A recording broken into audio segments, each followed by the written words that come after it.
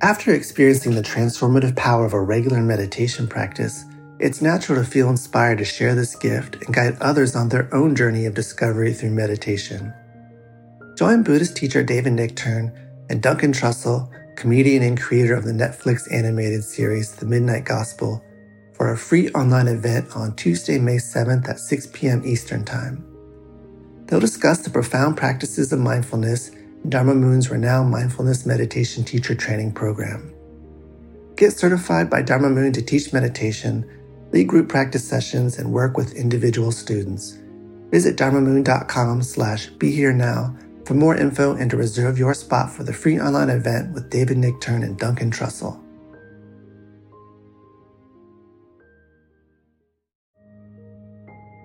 This show is sponsored by BetterHelp. What would you like to get off your chest right now? Are you feeling lonely, unappreciated, or misunderstood? When you keep these feelings bottled up, they can affect you negatively.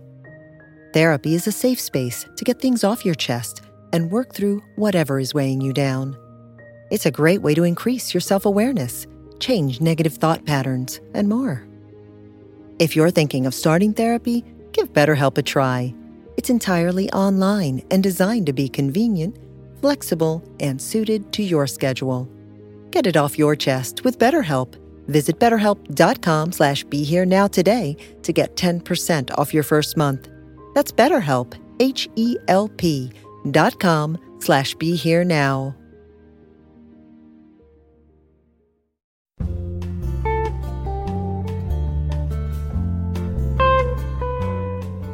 Welcome to Dale Borglum's Healing at the Edge. We are very happy to share with you Dale's profound insight and open heart. Please go to BeHereNowNetwork.com/Dale to support this podcast. A lot of what's going on now for almost everybody is feelings of separation. In one way, one could say that a lot of spiritual work is about transmuting feelings of separation to feelings of connectedness. And today, we're going to talk about separation and how to create connectedness and really look at maybe 1, 2, 3, 8 or 9 different small practices to transmute feelings of separation into feelings of connectedness. I often look at grief in a much more general way than is the common definition of grief. I think most people think of grief as I'm feeling sad and upset because someone died or a relationship ended or one of my identities fell away. My sense of it is that grief is really all of the negative emotions that we get caught in response to feeling separate. So that grief is not only sadness, it's anger, it's fear, it's confusion, it's anxiety. We might not think of it as grief, but it is what is arising almost always unconsciously out of a sense of feeling separate from ourselves, feeling separate from the people around us, and feeling separate from God. When I even think about politics, it really seems clear to me that what is going on is that there's an increasing tribalness here in America, that people are feeling connected to people in their tribe, but feeling increasingly separate from people in the other tribe. Truly, until we don't feel separate from anything, we are going to be suffering, because in reality, we aren't separate. In reality, we are connected, and even more truthfully, more deeply, we're one with all reality. It's so that, not to deny that I have a body that's in California and Fairfax, and that you guys have bodies that are all over the place. You know what I mean. That aren't in Fairfax, okay, that people are physically separate, people are emotionally separate, but there is a level of reality where we are connected, where we are actually one consciousness.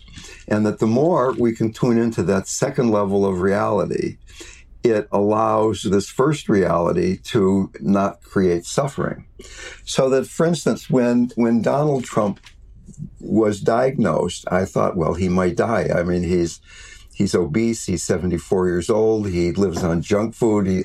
I forget how many Diet Cokes and Big Macs he eats every day, but it's a large number there. But the more I began to think about it, that if he died, it might not be a good thing. He'd become a martyr. If he died, it might really create such a backlash in a way that it would be better if he stayed alive. And it reminded me of that Chinese story that we'll only talk about the beginning of it. But there's the Chinese farmer who a wild horse comes onto his property and he captures it, and his fellow farmers, his neighbors say, "Oh, you're so lucky, you've got a horse now." And he said, "Oh, we'll see." And then his son gets on the horse and rides the horse and falls off and breaks his leg because the horse is pretty wild. And everybody says, "Oh, you're so unlucky." And he says, "Oh, we'll see." And then a war breaks out and the army comes through his little village and is conscripting all the able-bodied young men, but his son is not able-bodied, so they don't take his son. And everybody says, "Oh, you're so lucky." And he says, "Oh, we'll see." But the story goes on for about 20 minutes of back and forth, things are happening. When we jump in and say, here's the way it is, this is good, this is bad, the good is separate from the bad, we're really, really then open to being caught in these feelings of separateness. In a way, what we're talking about here, in a very non-morbid way, is conscious grief work. Can we begin to make conscious all of the ways that we're feeling separate? The background anxiety, the background grief, not to mention the more obvious ways we're getting angry and frustrated. I mean, just imagine now that most of us have been socially distanced since March. Not being able to hug your friends, not be able to, in a very relaxed way, say, "Oh, let's just go out and eat," or do the things that we're so used to doing, that this life that's creating separation in order to stay alive, to not get sick, is going to continue on and on and on. The people who are not working with these underlying feelings that we're talking about are going to have an increasingly difficult time. People are getting really sick and tired of feeling separate. So is there a way that we can be physically distanced but not feel separate? Is there a way that right now, in this virtual room, we can feel so connected that it feeds us for the rest of the day? Is there a way that we can go into our hearts, into our bodies, into our minds, that even though we're not physically intimate, we're emotionally, mentally, energetically intimate? The basic source of separation, of course, is fear. And when a small child is born, the small child is initially feeling a wholeness. There's a symbiotic relationship with the mother. There's no separation. And at one point, a few years ago, I was brought to the bedside of a baby who had a horribly gone wrong birth, where the baby was oxygen deprived for so long that it only had brainstem activity. It couldn't think, it couldn't swallow, it couldn't see, it couldn't hear. There was some slight response to touch. But other than that, the baby was disconnected from reality. And the notion was that I was there to help the baby die, which of course was completely ridiculous. But what my job was to help the parents survive. They were older parents. They didn't have any other children. They thought this was their only chance to have a child. They did eventually have another child a few years later, but my job was to help this marriage survive if I could. But when I would go to that home, the first thing I would do, I would go to baby Bryce. I would pick him up and I would hold him, and I would go into bliss because he was not separate. He was not becoming socialized. He was not being pulled into the world by all the things he was seeing and reacting to. He was just like floating in consciousness. Of course, he had the advantage that he was on this retreat, if you will. He had no distraction. He was just pure consciousness. We have a lot of distractions, all the things that I've been mentioning, politics and coronavirus and financial insecurity for many people. And somebody I've been living with had to move out in the last couple of weeks. He lost his job. He was living paycheck to paycheck. A guy I've been living with for 6 years is gone. He's homeless. Boom, just like that. He came in and said, I have to move out in 5 days. I don't have any money. And obviously, he's not the only one. We get addicted to fear. And the reason we're addicted to fear is because the addiction, the way we're reacting to it, is preferable to feeling the fear itself. The key here to going beyond fear is to be able to feel it. Not the trigger, not what we're afraid of, not the coronavirus, not the president, not the bank account, but what does it actually feel like right now to be in this world? In English, we say, I am afraid. In Spanish, we say, yo tengo miedo, I have fear. And in Tibetan, we say, fear is here.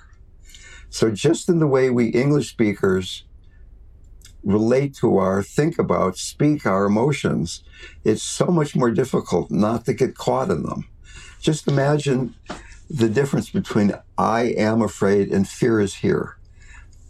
And I think that if we don't have some fear about what's going to happen to this country and what's going on right now and what's happening to the planet, that we're really not paying attention. This notion of really working on converting feelings of separation and the fear that arrives from feeling separate into feelings of connectedness is a very important practice right now. Can we, instead of relating to all the triggers out there, begin to feel the sensations of what it is that's going on, and particularly to feel the deeper sensation, not just the slight anxiety on the top, floating on the top of the ocean, if you will, but what's going on deep down in there, at times plunging into that place that we keep bouncing off of, like touching a hot stove. You immediately pull your finger back. Can we begin to train ourselves to just occasionally bear what it feels like to be afraid, to be in a body that's separate, to be in a body that's not touching too many other bodies anymore? So my guru said a couple of things. He said, I'm always in communion with you. And he said, the only thing that's important is how much you love God. In other words, the only thing that's important is how much you stay in contact with God. Those are two very powerful statements, that God is always not only available, but in contact. It's not even something that we have to contact. It's just remember that the connection is always there. And that really is the only important thing. It's the most, not the only, it's the most important thing. If we can keep coming back to that, then all the other stuff is going to take care of itself. So before I begin to go, I have, let's see, 1, 2, 3, 4, 5, 6. I've got 7 different short exercises to create a feeling of connectedness that I would like to go through. But before we do that, I just like to open this up to some discussion about how you're feeling disconnected, how you're working with that, how you're trying to create connection in your life with other people. I think particularly it's useful to look at how you get disconnected from yourself, which is kind of the same thing as being disconnected from God. So who would like to have some discussion here about what we're talking about? How would like to start it off? Ramdev, I read a very interesting article on the BBC, and so I put a link to that in the chat window. So what did the article say? It says, it titles "Why I'm Not Alone in Missing Hugs During the Pandemic." They did a study in England about the psychological effects of not being able to touch other human beings and how that affects people, society. They did a study in the last few months. It's interesting. And how does it affect people? Not so well. Okay. At the same time, I know people who have done 3 or 3 month, 3-day retreats where they have not met another person except their teacher occasionally for 3 years, 3 months, and 3 days. I've met people who have been in solitary confinement in prisons who haven't seen or touched another person for months at a time, who come out of the process in a radiant fashion. So I would really suggest that John's article is probably statistically very accurate, that for many people, being deprived of connection, physical connection, is psychologically harmful. A friend of mine, Bo Lozoff, right about the time I started the Dying Project with Stephen Levine and Ram Dass, started the Prison Ashram Project. And what Bo said to prisoners was, look, you guys are locked up in a cell, you're fed, you have a schedule every day. It's a lot like being in an ashram or a monastery, except you haven't chosen to be there, just like we haven't chosen to be in the middle of a pandemic. So if you're busy being frustrated and resisting what you're going through, this is going to be very difficult for you psychologically. But can you make internally the shift that, okay, this is the situation. I'm going to use this. I'm going to turn this into my ashram. And that's what I'm saying to people who are dying. You're stuck in a body that you don't want to be in. You'd like to be in a body that doesn't have cancer. You'd like to be in a body that doesn't have ALS. But you are. And you can lie in that bed and be frustrated and compare who you are with who you used to be and be really very discouraged that you're not who you used to be, that you can't run around and eat the things and have the energy that you used to have. Or you can say, okay, some of these abilities are falling away, but what remains? Who am I in this ashram of a dying body, if you will? So kind of what we're saying here is that John's article is the point of it, that statistically, this is really difficult. And what we're trying to do is be the outliers here. We're trying to find attitudes and practices so that this is not a psychologically challenging time, but it is a time of awakening. I went on a hike last Sunday, which is one of the one good days we had here in the Bay Area. There was good air on Sunday with a friend of mine that I used to teach with. And I asked her how she was doing. And she said, I've never felt better in my life. It's like I'm on retreat. I'm meditating all the time. My life is really coming into a very deep balance that it's never been in before.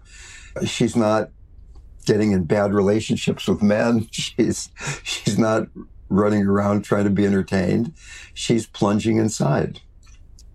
Before we go on to the next person, what I thought I'd like to do is interject. Grounding, if you remember, is the exact energetic antidote to fear.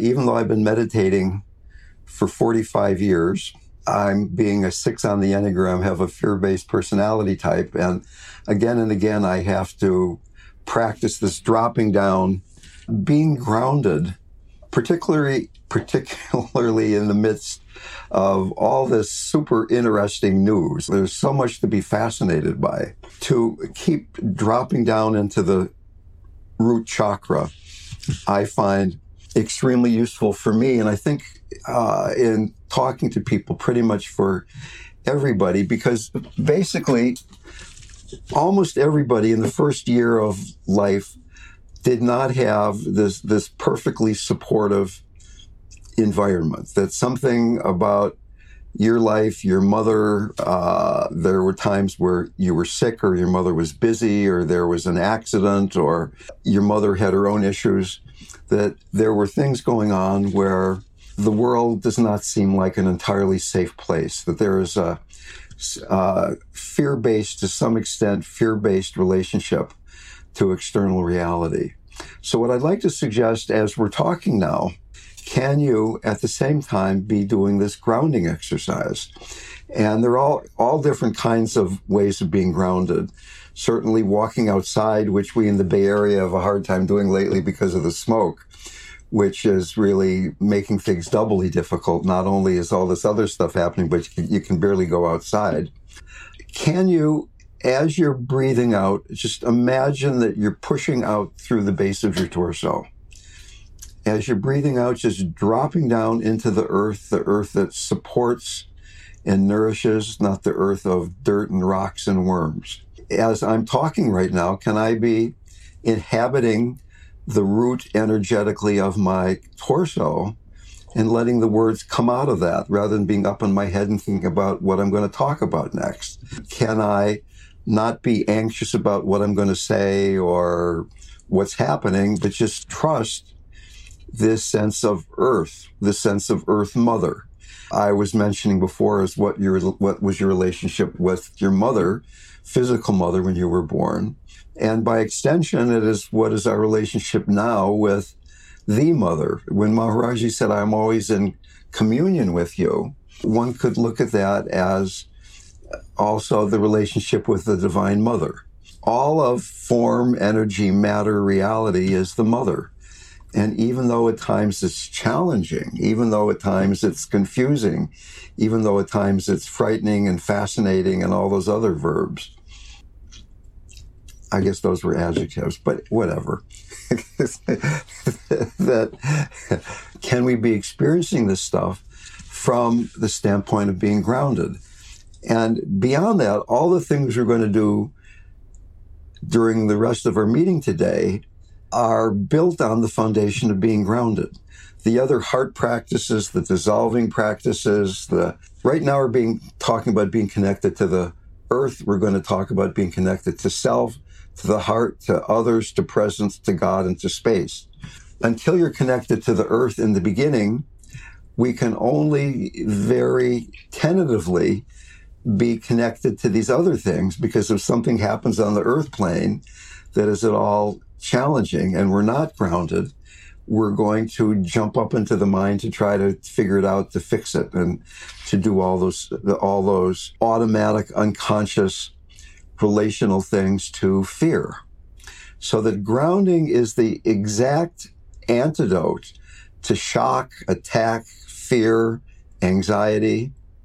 And you can use your relationship with the news, your relationship with feelings of isolation, whatever's happening in your life that throws you into your mind, can that be the motivation for becoming grounded? And when you're grounded, then, okay, from a grounded place, how do I most appropriately respond to this stimulus that just occurred to me, rather than this automatic thing that's often been happening? Maybe it's my imagination, maybe it's just me, but it seems like the whole room has gotten quieter. I mean, I can really very palpably feel that when we're physically in the same room, when I say, okay, let's get grounded, how people's minds get quieter, there's stillness, there's stability. When you're in the room with somebody who's grounded, it's unmistakable. You can be that person. You can be that person for others, rather than waiting for the environment to bring it to you, to me. So who's the next person who wants to say something and say it from the standpoint of being grounded? Gary. And the only drug I've had so far is a cup of tea today, but that's another matter. I see it too. Rob, Deb. Huh? I see it too. The stripes are moving. The stripes are moving. It's like that thing is they say, don't be on TV with a pinstripe shirt, because it starts like shimmering. And at a certain distance from the computer, your shirt starts like... I could take it off, but I don't think you want that. No, I don't. Hello, Ramdev. I'm recalling when you were talking about grief, you were naming all of, grief as like a conglomerate of a bunch of emotion. And I noticed that you did not mention love. I'm sorry, I couldn't hear you. What? I said I noticed that you did not mention love. I'm reminded of something Stephen Jenkinson says, which is grief is a form of love for what has been lost. Love is a form of grief for what has not yet been lost.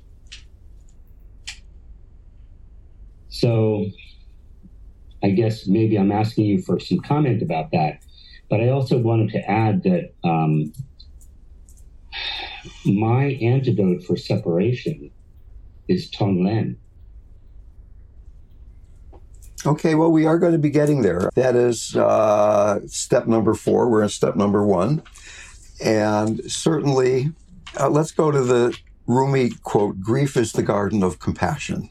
In Tibetan Buddhism, they often say that compassion is really 2 emotions at the same time, joy and sadness.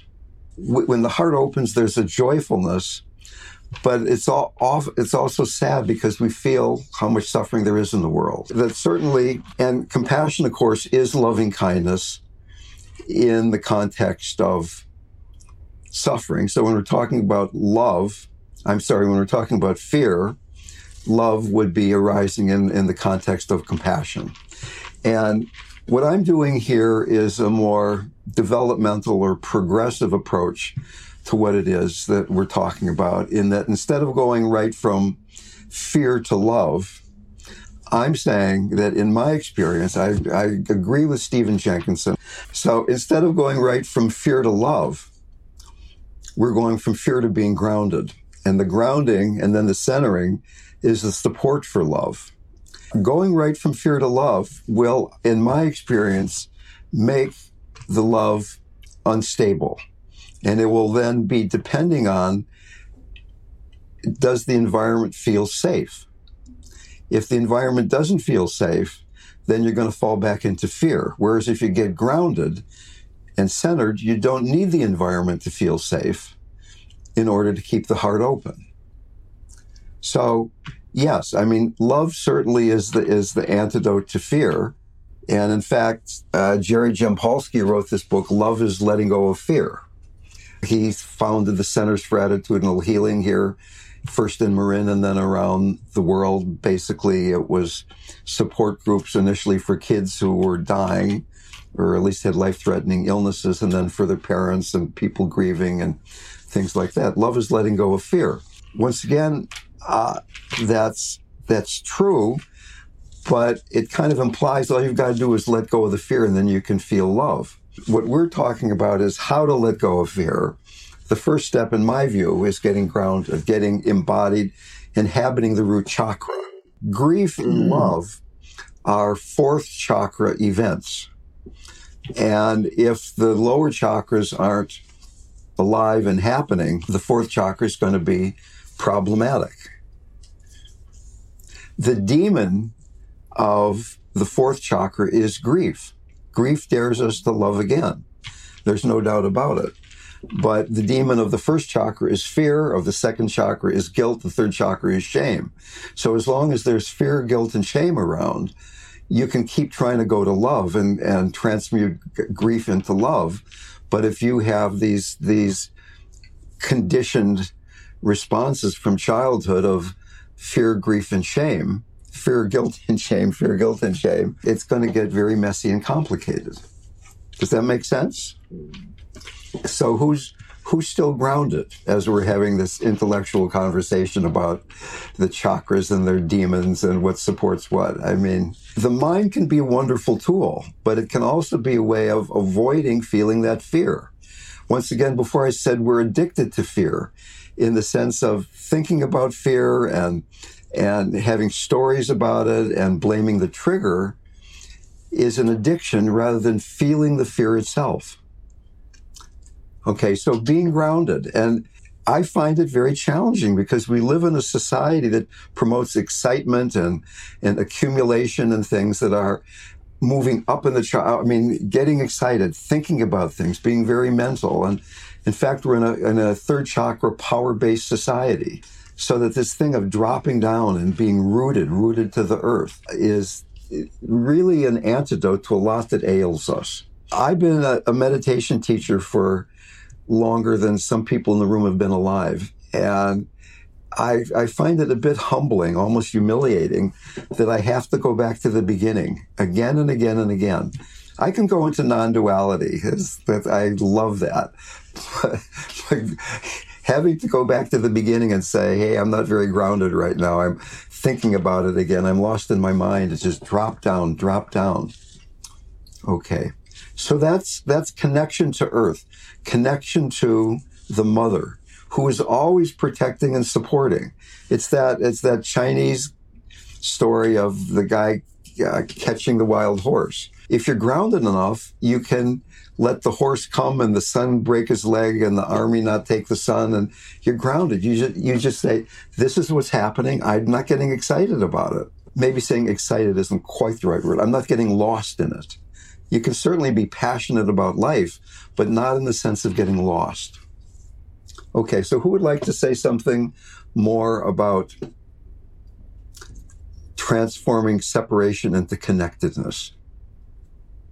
Hi, Ron, Deb. Fran, how are you? Yes, I'm connected. I just wanted to share, Lori kind of inspired me.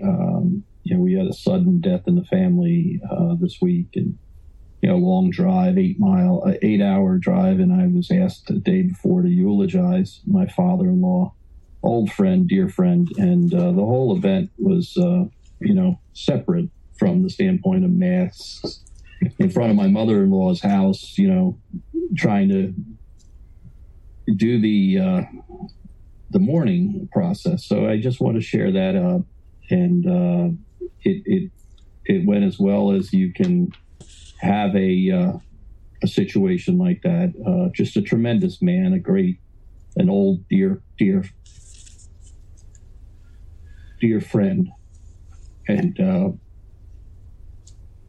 I guess with me, my process, and this may be because I've had so much death in my life, from my mother at 4 through my father at 25 to 2 brothers, and just seeing this whole situation, the reality of this existence, for me, it's all Maya, it's all samsara, and yet we have to be compassionate and love and be the light itself, the light of life itself, to love, but to always challenge the idea of who am I really? The I of the ego is not what I am. I am the consciousness, the spirit, the oneness. And so sometimes I have trouble not doing anything but the non-duality, just going to the end of the line. And I know that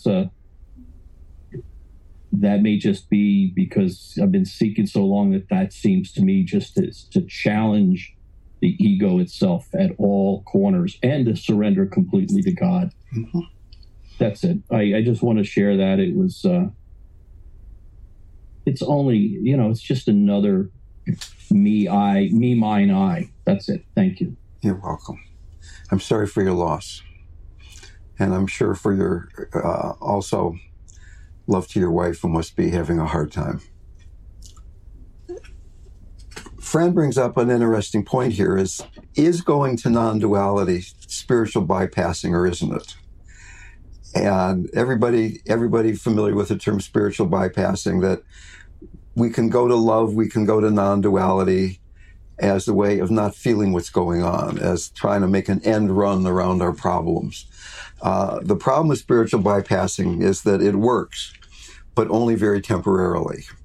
And that what we're trying to get away from will continue to come back. On the other hand, this developmental thing, it's kind of the conversation I was having with Gary there about, can we go right to love, or do we have to be grounded in the first place?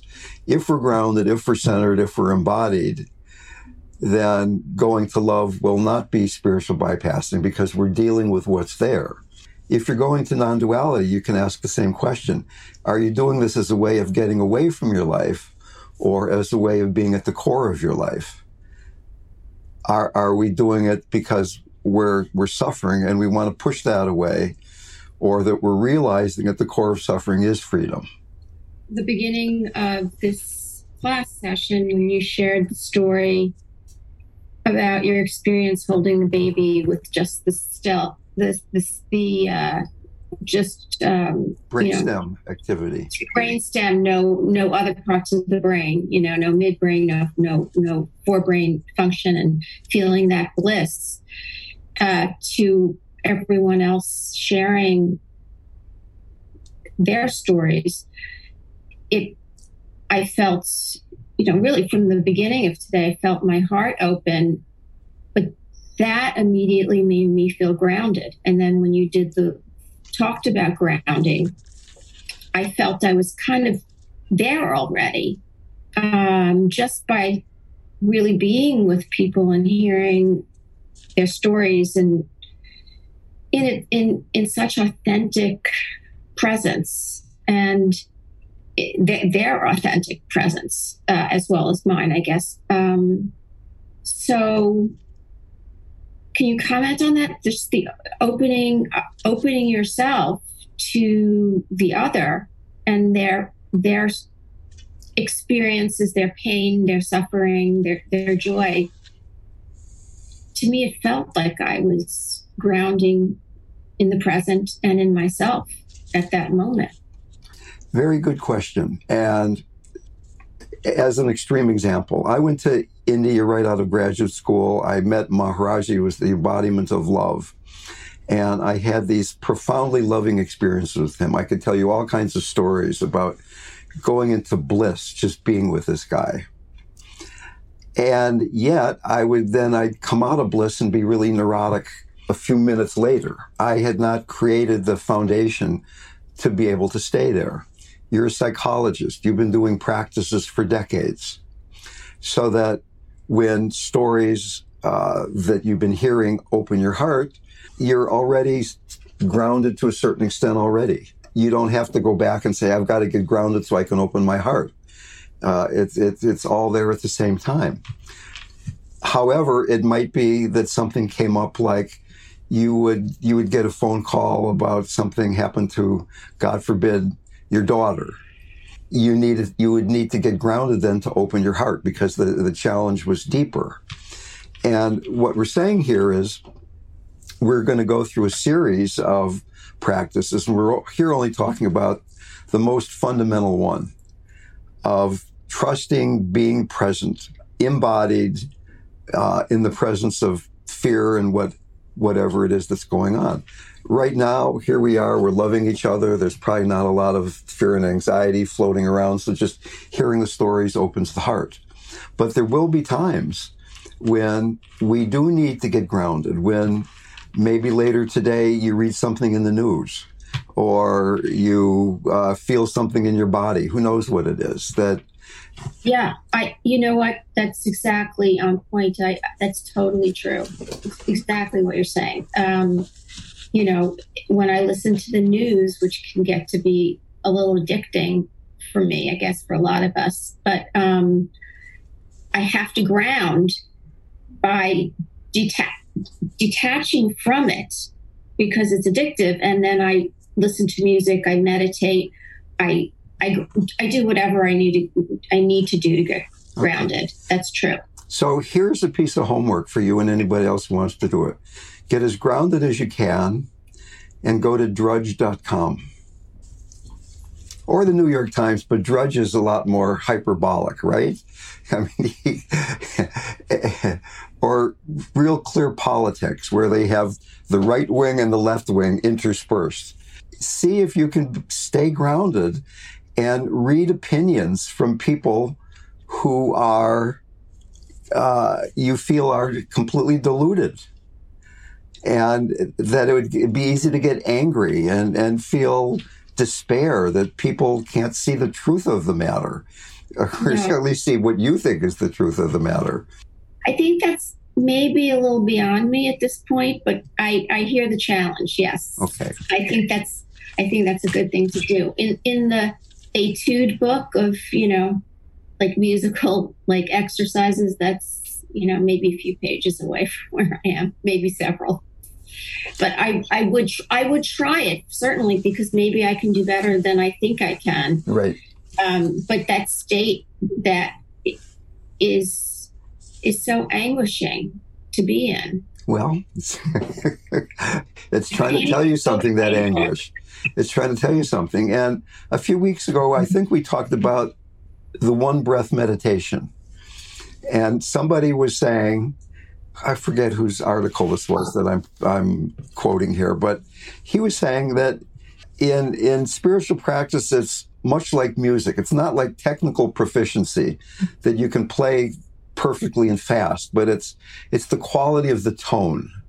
In music, to get this quality, you go back and you do the basic exercises. You practice the scales until you can play them with a certain kind of feeling, a certain kind of tone quality. And it's the same with your awareness. So can you like right now take one exhalation where you completely pay attention. You pay attention to the tone of being present for breathing out one time. And then when you get really good at that, you go to a much more advanced exercise of the 2-breath meditation. And can you do that for 2 breaths? And we're not going to go up to 20 breaths. We're maybe go up to 3 breaths, but just occasionally, can you find the tone of your life by being, for a very short amount of time, being really grounded, or really cultivating the awareness to be with the quality of the exhalation, particularly the point at the very end of the exhalation, when there's nobody breathing anymore, to be with that very fully and open-heartedly. And then that begins to extend to the rest of what it is that's going on in life. That tone, that feeling tone. Rhonda, Nicholas has a question. Thank you, Dale, for this practice and for guiding us. I wish I could be as grounded as most of the people who have spoken. I'm actually very angry, and I'm acknowledging all of my feelings and emotions as they come and go. And the good thing is that I find moments of peace during the day. But if I were to list the things I'm going through, from having to give up our car, being unemployed and underemployed, from seeing our city, Trump called our city a ghost town, perhaps the most vibrant city in the world, New York City, is basically dead for now, to not being able to use my arms for 8 weeks, being in pain for 8 weeks. So sometimes I feel like I'm a blender with rocks inside of me, blending rocks, and I get angry, and then I do meditation and I let go, and I don't blame it on anybody, and on and on. But my question is, would you be willing to talk, and can you explain how this whole situation we're going through may relate to karma, or can be taught from a karmic perspective? Because being from Latin America and the Caribbean, we had endured some of the same things that this country has endured. And actually, this country sat most of or all of the dictators in Latin America. We went through this. We were killed. We were silenced for decades. And I feel that now this is coming back here from a karmic perspective. Perhaps I'm wrong. I don't know. Do you have any insights? It might surprise you to hear me say that I try not to get too theoretical about things. Maybe I sound too theoretical most of the time anyway. The Buddha said that trying to understand karma is one of the 4 things that can unhinge the mind. And certainly there is a collective karma as well as an individual karma. The United States has done horrific things to Latin America, for sure.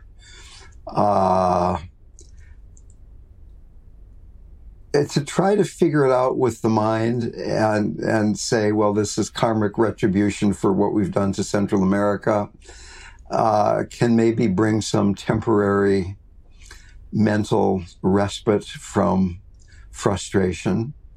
But I would suggest that a more healing practice would be to ask yourself, how clearly, how directly, how nakedly can you be with that anger? And anger is a difficult emotion because it arises so suddenly and quickly, and it's so hot. But anger itself is, as all emotions, they're not good or bad. It's a healing message. And if you really hear the anger, that almost always underneath it, you'll find that there's a deep sadness about something. So that you can take any repetitive emotion and begin to work with it. Really pay attention to it. What does it feel like to be angry? Not why am I angry and what has the government done to the other Central American countries or something, but what does it really feel like to be angry? Where do I feel it in my body? What happens to my mind when I get angry? And the more you get into it, it will reveal a deeper emotion, which is almost always sadness. So now you start working with the sadness. You're really sad that what's happened to your arms and what's happened to your fellow countrymen and what's happened to the Bronx and what's happened to all these things. And if you go into the sadness enough, almost always there's going to be fear underneath that, which is what we've been talking about so far. So that any difficult emotion, particularly a repetitive one, is the gateway. You start peeling away the layers, if you will, to the more core issue of separation, that you're separate from self, you're separate from God. So that anger can be a freeing emotion if you're connected. It's not like anger is bad. It's like anger is probably a very appropriate emotion to what it is that's going on in your life, but getting caught in anger creates a lot of suffering. And can the anger then be used as a guide or a means to awakening, if you will? It's certainly a more difficult emotion than happiness or calmness, but it turns out that's the emotion that's predominating now for you. Let me mention these other connecting exercises. Some of them we'll do, some of them maybe we'll just mention. So we talked about connecting to the earth through grounding. The next one is connecting to yourself through being centered. And this is really a core practice of dropping down into the lower belly. So instead of inhabiting the root chakra, you're inhabiting the lower belly down below the navel. And the trick is as you're breathing out, you keep strength in the lower belly. Imagine that you had this big, huge blood pressure cuff all around your lower waist there, right below the navel, and that the pressure on it was constant, whether you were breathing in or breathing out, and that your attention was down there in the center. So this is the antidote to guilt and shame. This is the energetic center that allows us to freely express the energy of the universe and be empowered to let that energy flow through us. It's not our energy, it's the energy. It's not our power, it's the power. But we're moving from this more dependent, grounded state of trusting the mother to support and nourish us to now being independent and expressing energy out into the world. So we're connected to the energy of the universe and feeling that we're autonomous. We're connected to a sense of self. Even going back to that conversation with Gary about love, or even what Susan was saying about going right to love and not having to be centered or grounded. If you're centered and grounded, you can do that. If, in fact, you aren't centered, then yes, your heart can open, but there isn't somebody there in the sense of a small self to be the foundation for keeping the heart open. One of my friends who's a therapist and a Buddhist said you have to become somebody before you can become nobody.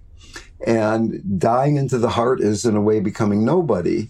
If you're not somebody, if you don't have an integrated personality structure and you feel a sense of autonomy, then it's going to be unbearable to rest in nobodiness.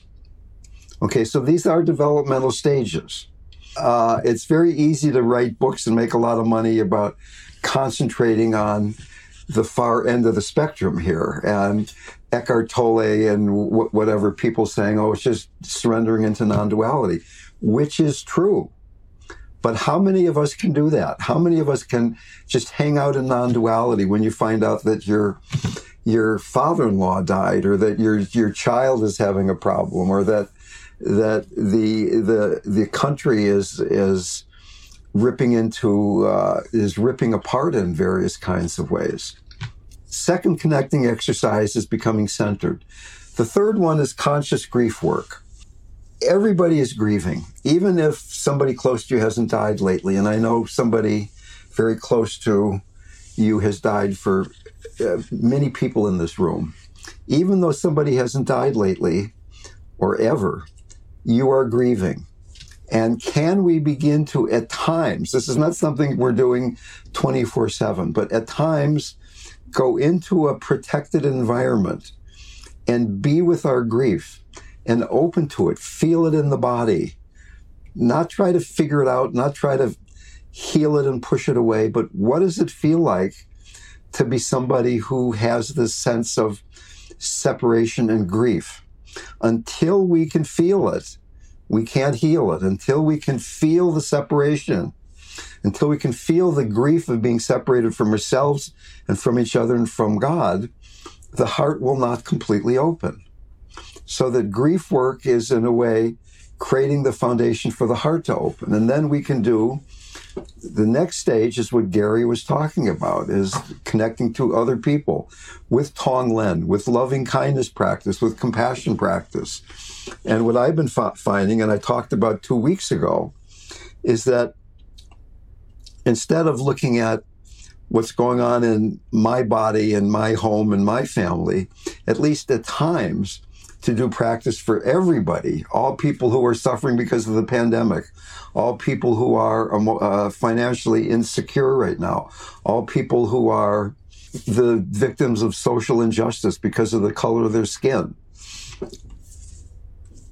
Do a practice for a much bigger group of people takes one beyond self-clinging and self-cherishing. I mean, in a way, one of the fundamental points of Tonglen is that by breathing in the suffering of somebody else, we're cutting at the very root our own self-cherishing. We're revealing the larger identity of our wholeness, that we're not these separate beings, that a heart is big enough to include the suffering of vast groups of people. So that Tonglen, or just basic compassion practice, basic loving kindness practice, I won't explain these practices. You know them. If you don't, they're all over our website, and you can find that stuff very easily. Instead of, oh my God, the world's falling apart, sit down and say, the world's falling apart, I'm going to have compassion for the part that's falling apart. Then connects us. That we're using the imbalance as the inspiration for connecting, for seeing beyond the imbalance. There's a practice that I call the Tantric 3-step that's many of you have heard me talk about. I made up the term. It's kind of a play on the country 2-step dance. This is the Tantric 3-step. And it's kind of what I was explaining to Nicholas about working with his anger. It's a way of being with any event, whether it's anger or grief or separation or whatever you're feeling, and going to presence with a capital P. The first step is embodied mindfulness. You're grounded, you're centered in the body, in the mind, you have a clear mindfulness. In the heart is aware of the feeling and response to this emotion. So the first step is embodied mindfulness of what it is you're feeling. The second step then is, can I open my heart to what it is that I'm feeling? Can I have compassion for this emotion? Can I have compassion for being angry? Can I have compassion for feeling frightened? The third step then, it's harder to put into a few words as we're doing this in a very summarized fashion, is the third step is a tantric relationship of realizing that even the anger, even the fear, even whatever emotion it is an expression of the divine. It's one of the faces of the divine. We're going beyond pure and impure. We're having a very large definition of divine here. It's not like going to church and seeing beautiful statues. It's that everything is imbued with presence. We can find great sustenance by realizing the inherent joyfulness and wholeness in each experience. We're going from being mindful of what it feels like in an embodied sense. We're opening our hearts to it. And as we open our hearts, the heart becomes vaster and vaster. And the I fixation is still there, but it's so much less central because the heart, we're seeing how sky-like and boundless it is. And in this boundlessness of the heart, then it is revealed that because we're not fixated on self, it's revealed the nature of things, this sacred nature, this divine nature, this wholeness is revealed. And this is the work of a lifetime. It's also a trajectory that can take 3 seconds. Like right now, you can look at it, you can feel an emotion. Maybe you're excited, maybe you're bored, maybe you're, whatever is happening right now. What does it feel like right now in your body? Can you open your heart to, this is my life right now? And this is the expression of presence. This is it. Boom. Just that quickly. Boom, boom, boom.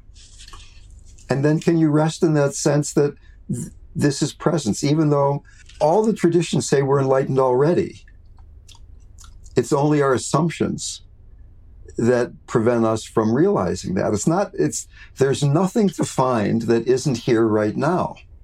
So that we're working with being in direct, intimate relationship with these notions, these conditionings that keep convincing the ego structure that we're not whole. And we're loving even that. And that then reveals that even this. So that's the Tantric 3-step. Going beyond that, we've talked about before Guru Yoga, getting connected to God. Imagining God coming into your office, into your bedroom, whatever form appeals to you, sitting in front of you. What does it feel like to be there with the embodiment of wisdom and compassion and love? How remarkable is it? Are there chills in your body that you're actually with that purity, that wholeness, that beauty? And then you imagine that you're being purified by that. You're imagining that you're merging with that. Your body and God's body are the same substance. You merge into just this one body, and then finally, even that dissolves. But taking that a step further, which I think is very important in these days right now, is that we don't just work with the form of God that is so appealing to us, but you then do it with the Dark Mother. You do it with Kali. You do it with Shiva.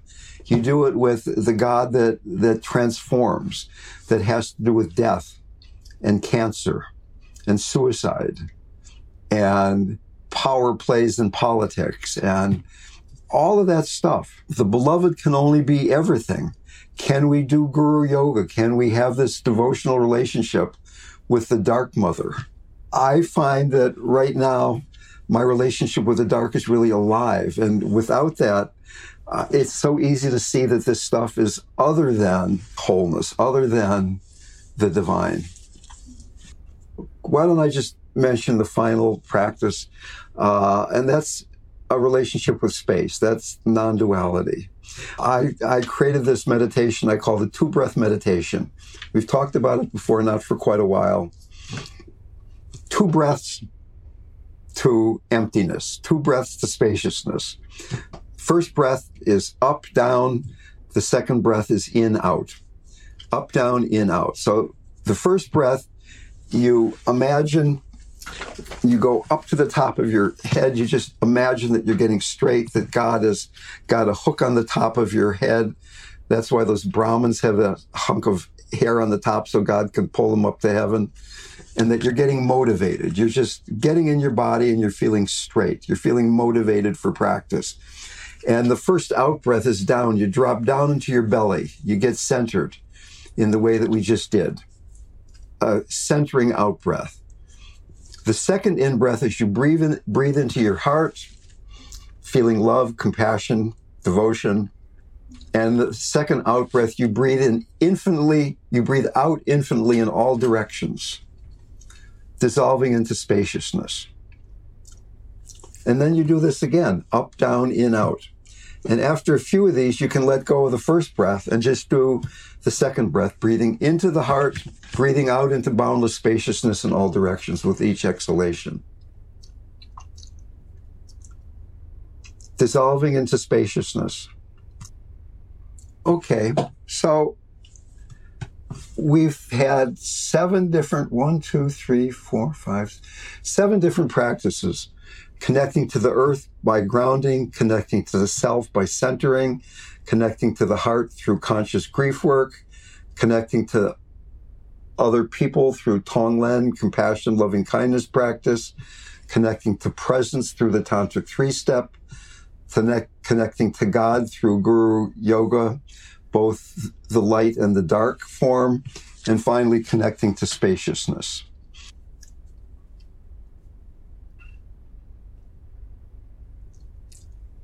In a way, having such a challenging environment now with what's going on politically and with the economy and with the pandemic is a great gift in terms of motivation and inspiration to practice. All of this depends on motivation. All of this stuff works if you do it. And none of this stuff works. All of this stuff doesn't work if you don't do it, right? So can the chaos, can the confusion, can the fear in the collective be the inspiration to do these practices, to be the person in your community, in your home, that is the person who's grounded, centered, loving, connected?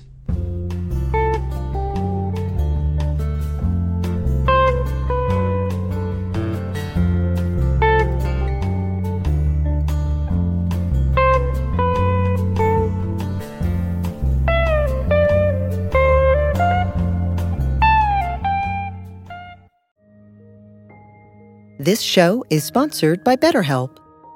What would you like to get off your chest right now? Are you feeling lonely, unappreciated, or misunderstood? When you keep these feelings bottled up, they can affect you negatively. Therapy is a safe space to get things off your chest and work through whatever is weighing you down.